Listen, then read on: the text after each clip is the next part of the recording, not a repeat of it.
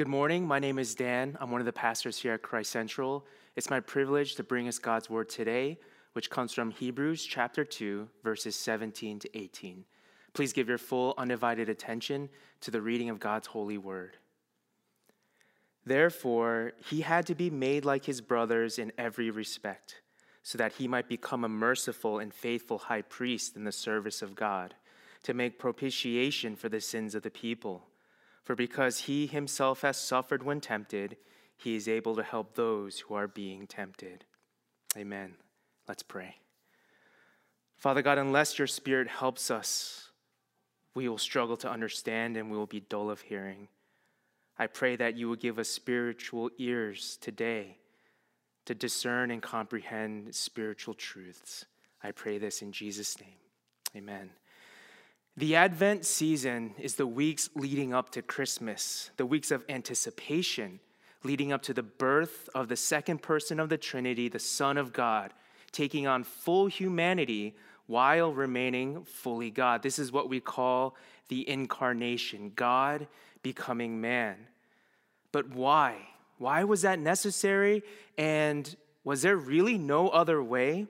Could God not have figured out another way to save sinful humanity? Why go through all of that trouble of being born fully human, growing into an infant, a toddler, a teenager, living through his 20s and early 30s, having 3 years of ministry, suffering, being rejected, mocked, and eventually crucified?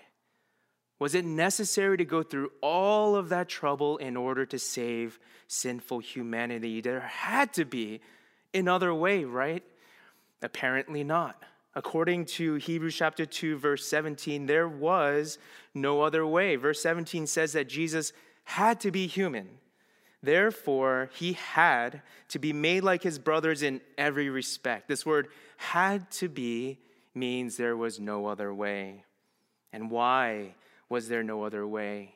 And we're going to answer that question today in this passage in Hebrews. And it's my hope that as we unpack the answer to that question, that you would discover or maybe even rediscover your need for Jesus, that you would see how much Jesus is worthy of your deepest affections and also see Jesus's deepest affections for you.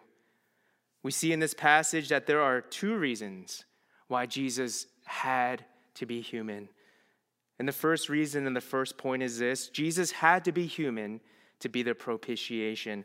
This word propitiation might be a foreign term for you, but it's an important term. And it's important that we understand it and what it means, because it helps us understand what Jesus went through for us. And another added benefit is in understanding this word propitiation is that I don't think it's possible to learn about what propitiation means and not love Jesus more. And so by understanding this term better, I truly believe your love for Jesus is going to grow. So where is this term coming from? It's coming straight from verse 17. Therefore, he had to be made like his brothers in every respect, so that he might become a merciful and faithful high priest in the service of God to make propitiation for the sins of the people. According to this verse, Jesus had to be human in order to make propitiation for our sins. And if he's not human, he can't make propitiation. Full humanity is a full requirement. So what is propitiation? To propitiate means to appease, to pacify, or to satisfy. So Jesus had to be fully human in order to appease something or satisfy something. And what exactly is that something that needed to be appeased or satisfied? We can answer that question by asking another question. What did Jesus save us from? How would you answer that? Some people might say that Jesus saved us from hell. And yes, Jesus saved us from going to hell, but who sends sinners to hell? Who created hell? And who's punishing sinners in hell? Some might say that Jesus saved us from Satan, but that can't be true because it's not Satan whom we sinned against. Therefore, it's not Satan who will be punishing us or who needs appeasement. Some might even say that Jesus saved us from sin, and that's absolutely true. But we got to go further than that. What does sin deserve? What are the consequences of sin? So how do we answer that? What did Jesus save us from? And this might sound odd at first, but Jesus saved us from God. Specifically, Jesus saved us from the wrath of God. Romans 5:9 says this, "Since therefore we have now been justified by his blood, much more shall we be saved by him from the wrath of God." And again, this might sound strange, but we are saved by God from God. We are saved from God because God is holy. His holiness demands that every single sin be comprehensively punished and given exactly what it is due. Every sin is an offense against an infinitely holy God. Therefore, every sin deserves an infinite punishment. And that's why God created hell. And that's why God sends people to hell. And that's why hell is eternal. God's wrath, it isn't wrong. It's biblical. His wrath is actually holy. God's wrath is his righteous, just, fair response to our sin. For God to punish sin in any other way or any less would be unjust. And that would actually be contrary to his holy character. It is God's righteous wrath that must be appeased. How can God's wrath be appeased? Well, it has to be emptied. That's the first thing that has to be accomplished. It has to be emptied. In the Bible, God's wrath is often depicted as a cup. And his wrath is appeased when that cup is fully and completely emptied. If there's any wrath left in that cup, then his wrath is not appeased. Not only does it have to be emptied, it has to be poured out on sinful people. It can't be poured out on something inanimate. It can't be poured out outer space somewhere. It can't be poured out on another living creature such as animals. No, it must be poured out on those who are guilty of sinning against God, and those are people. If poured out on anything else or anywhere else, this wrath is not appeased. So it's not just that this cup must be emptied, but it matters what it is emptied upon. And this is why the animal sacrifices in the Old Testament, they were not sufficient. They were deficient in at least two ways. Number one, they weren't human. Animals didn't sin against God. Animals don't have guilt against God. We sin against God, and it is our guilt. Secondly, animals are not eternal. Our sin deserves eternal punishment. And you can't punish a finite creature for an infinite amount of sin. You'll never be satisfied. God's wrath will never be satisfied. And that's why in the Old Testament, these animal sacrifices had to be repeated over and over and over again. Hebrews 10:4 says that it is impossible for the blood of bulls and goats to take away sin. Now you may ask, well, aren't we finite humans? How can God's eternal wrath be emptied out on us and satisfied when it is poured out on us? We actually are not finite beings. Every human being has a soul, and that soul is eternal. God's wrath will be poured out for eternity on eternal souls who have sinned against him, and there God's wrath will be satisfied. Do you see the predicament here? Is there any solution to this predicament? There is, but it doesn't seem very plausible. First, we would need a human. Like I said, animal sacrifices don't work. Animals didn't sin against God. So we need a human. That's actually the easy part. But then this human would have to be sinless. That's not possible. This human would also have to somehow take our sin. How does that even work? How do you transfer sin from one human to another, one human's guilt to another? And not only that, this human would have to somehow appease an eternity's worth of wrath that we deserve. And so even if you found a human who was sinless and able to take our sin, good luck getting them to volunteer. And they also have to be able to take an eternity's worth of wrath on your behalf. Would there ever be such a person who is willing? Would there ever be such a person who is able? Verse 17, therefore he had to be made like his brothers in every respect, so that he might become a merciful and faithful high priest in the service of God to make propitiation for the sins of the people. The answer to this predicament is Jesus Christ. He is the answer, the only one. It was Jesus who lived a perfect, sinless human life. It was Jesus who on the cross took our sin, and the wrath of God was poured out on him, and it was completely and fully satisfied. Because Jesus was fully human, he experienced all of God's wrath. And because Jesus was also fully God, he was able to exhaust all of God's wrath. Only someone who is himself eternal can exhaust an eternity's worth of wrath. Only someone who is himself human can represent us and take our sin. There's only one person, and that's Jesus Christ. And no one made him do this. He laid down his life on his own accord. I remember I used to think that when Jesus sweat drops of blood in the Garden of Gethsemane, it's because he knew he was going to be crucified the next day. Sweating blood is called hematidrosis, and it happens when someone is under incredible emotional stress. And this was certainly true of Jesus.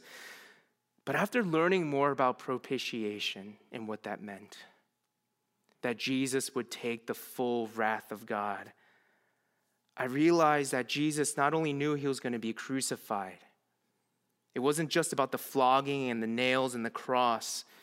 Jesus knew that night in Gethsemane that he would experience the full wrath of God.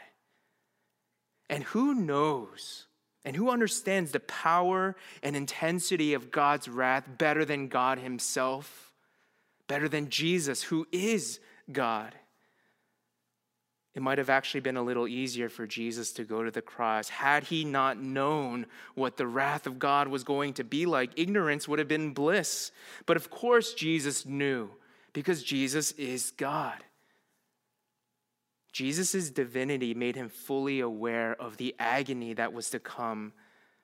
And he also knew that on the cross, when he was experiencing the wrath of God, his divine nature would not spare him any of that agony.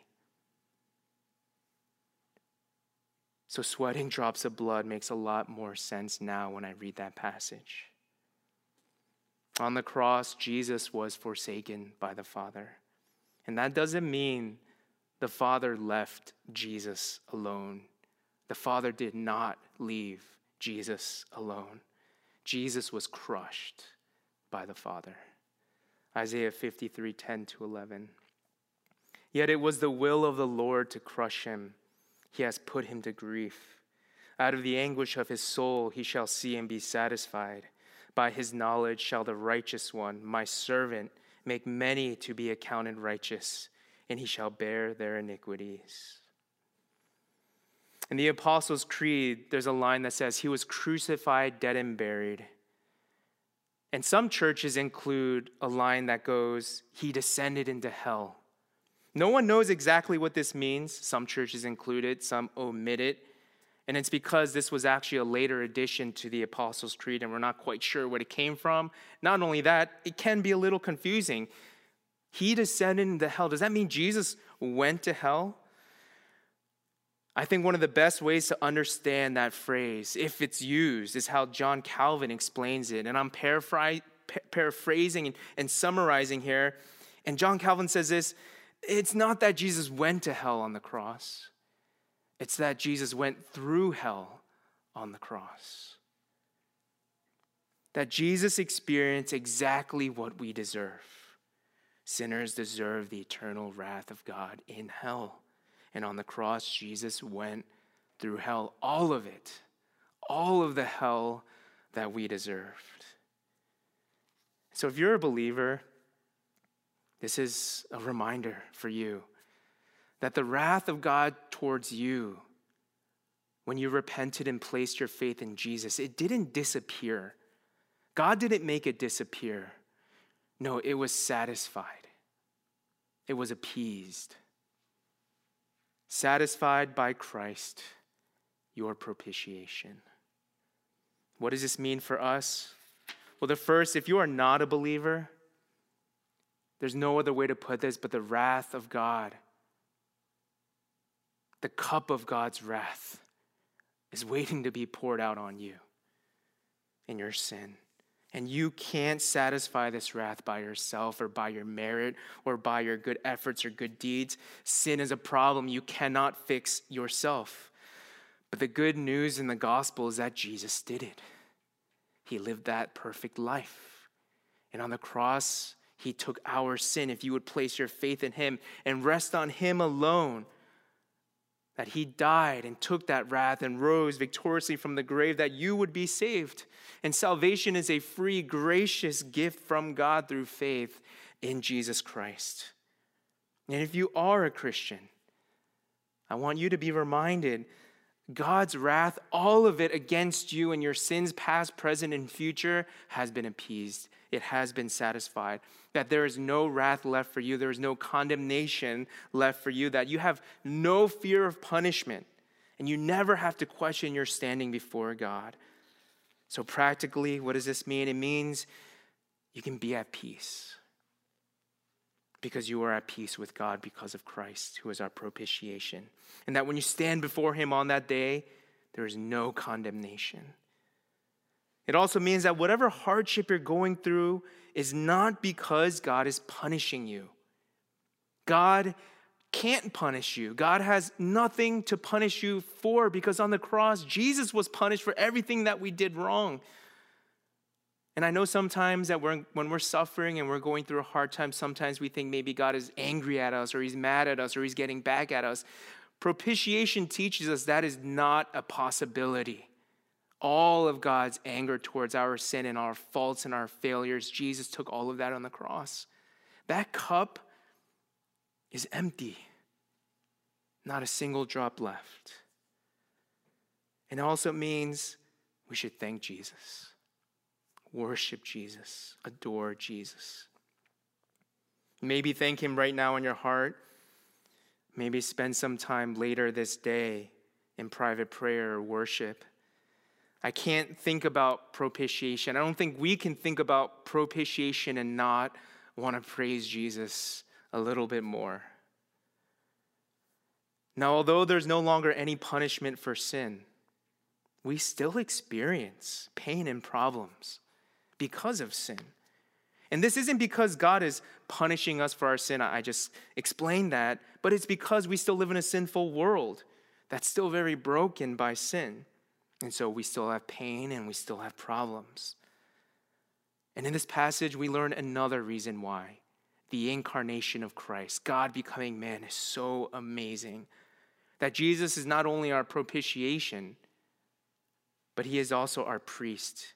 That he not only dealt with the punishment for our sin, but he also helps us with the pain caused by sin in this life. The pain that we experience living in this broken, sinful world. And he can help us so well because he is human. The second point this morning is this. Because Jesus is human, he is our perfect priest. If you think about it, the person who should understand you the least is God. God is holy. We are sinful. He is infinite. We are finite. He is limitless. We are limited. He is uncreated. We are creatures. It's like when you strike up a conversation with someone who is way smarter than you. And they might be really nice, but you have a hard time connecting and relating to them. And you can tell that they're struggling the same with you. And I think at times we can feel that way about God. God created us. He loves us. He saved us. But does he really get us? Can he really relate to us? How can he? Verse 17. Therefore, he had to be made like his brothers in every respect, so that he might become a merciful and faithful high priest in the service of God. Friends, God does understand you. Jesus is God, and he was fully human. And because of that, he is our perfect priest who can help us. Jesus' priesthood is marked by two qualities I want to highlight in this verse.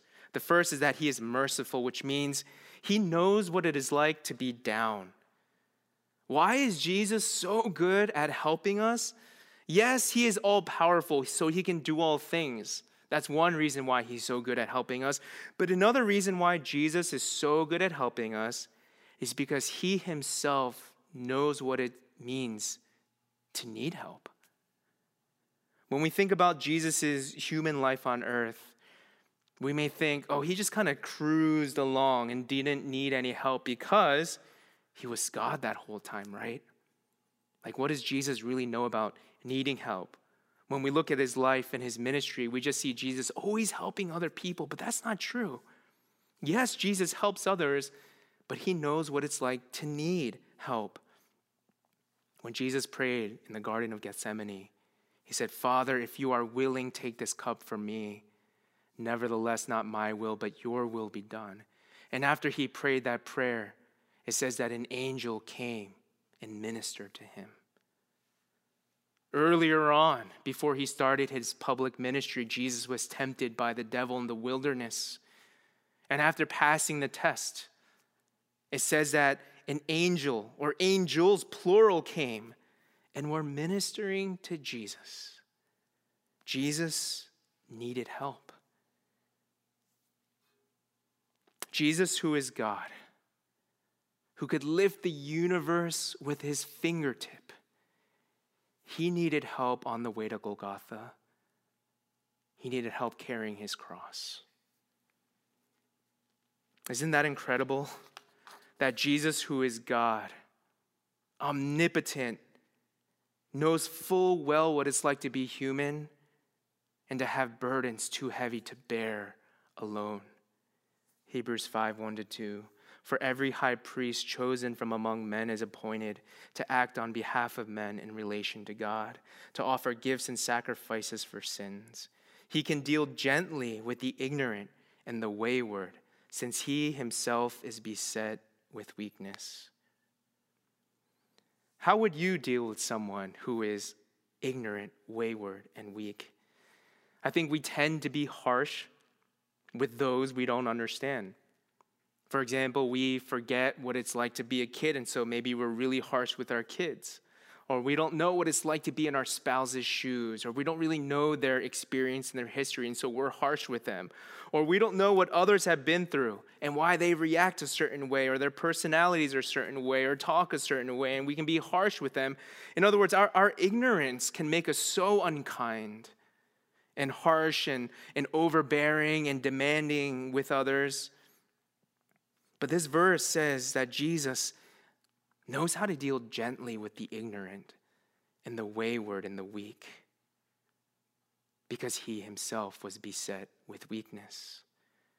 Jesus isn't harsh when we sin.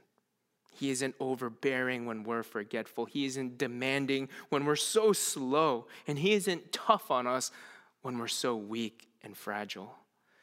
No, Jesus deals gently and mercifully with us. He knows what it's like to be human. He knows all of the limitations that come with being human, all of the emotions and all of the weakness. Because Jesus knows what it's like to need help, he knows how to help those in need. Not only is Jesus merciful, but he is also faithful, which means he will never let you down. This is actually the quality of Jesus that is unhuman. We want Jesus' mercy to be human, but we actually want his faithfulness to be divine. Why? Because we want Jesus to be able to relate to us in his humanity so he can understand our weakness and be so merciful towards us.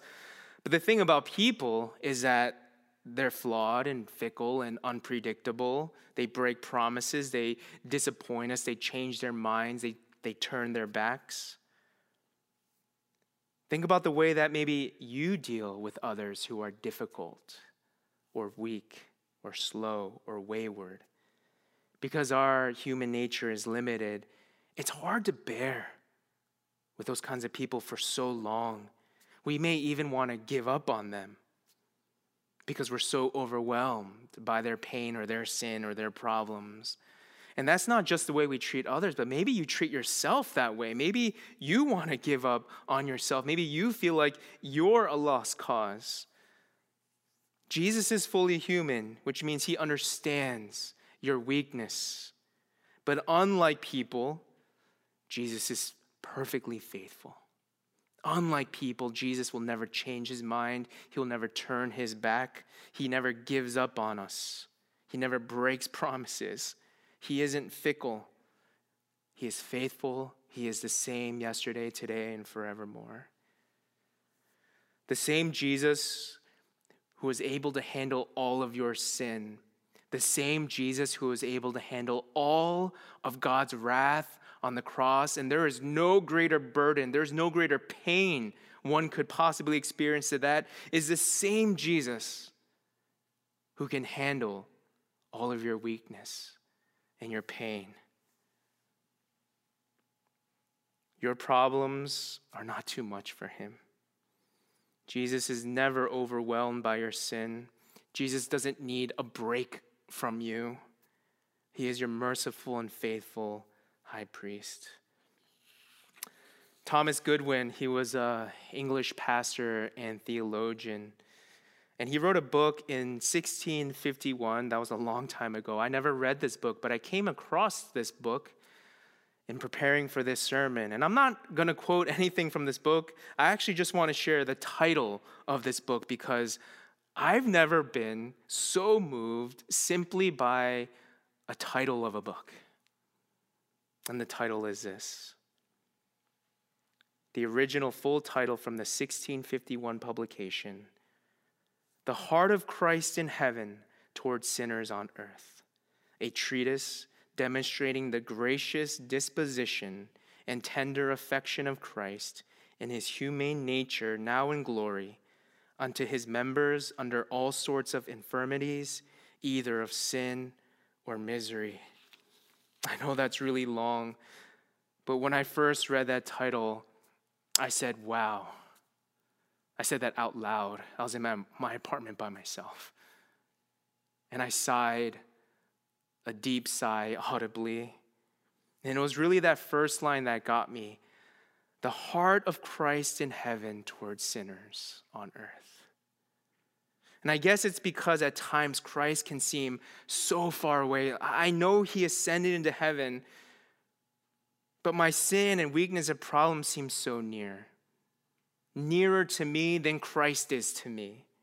But this title alone teaches us that although Christ is in heaven, his heart is still very much towards us on earth. That has not changed. That even in your sin, his heart is towards you. He doesn't hate you. I don't know about you, but my sanctification always feels so subpar and slow. And yes, Jesus wants you to grow in holiness, but he's not angry at your unholiness. His disposition towards you is gracious. Even in your misery and suffering and weakness, Jesus hasn't forsaken you, nor has he forgotten you. He is not disappointed in you for not being stronger, for not getting it together, or for not being more full of faith. No, his affection towards you are so tender. In the first chapter of this book, Goodwin writes how Christians often imagine and wonder and wish that they could meet and see Jesus in the flesh. They believe that if they could do that, Jesus would be more relatable to them in his humanity. But Goodwin reminds believers of something so important for all of us who have never met Jesus in the flesh. And he reminds them of this important truth: Jesus is still in the flesh. Jesus, although ascended in glory, is still fully in his human nature.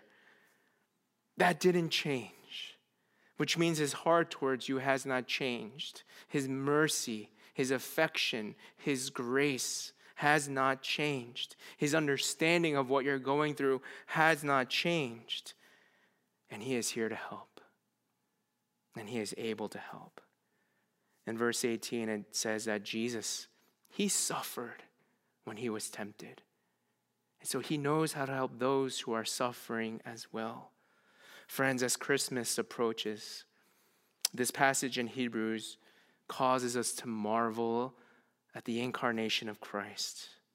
I pray that we would worship and adore him a little more this season for being human,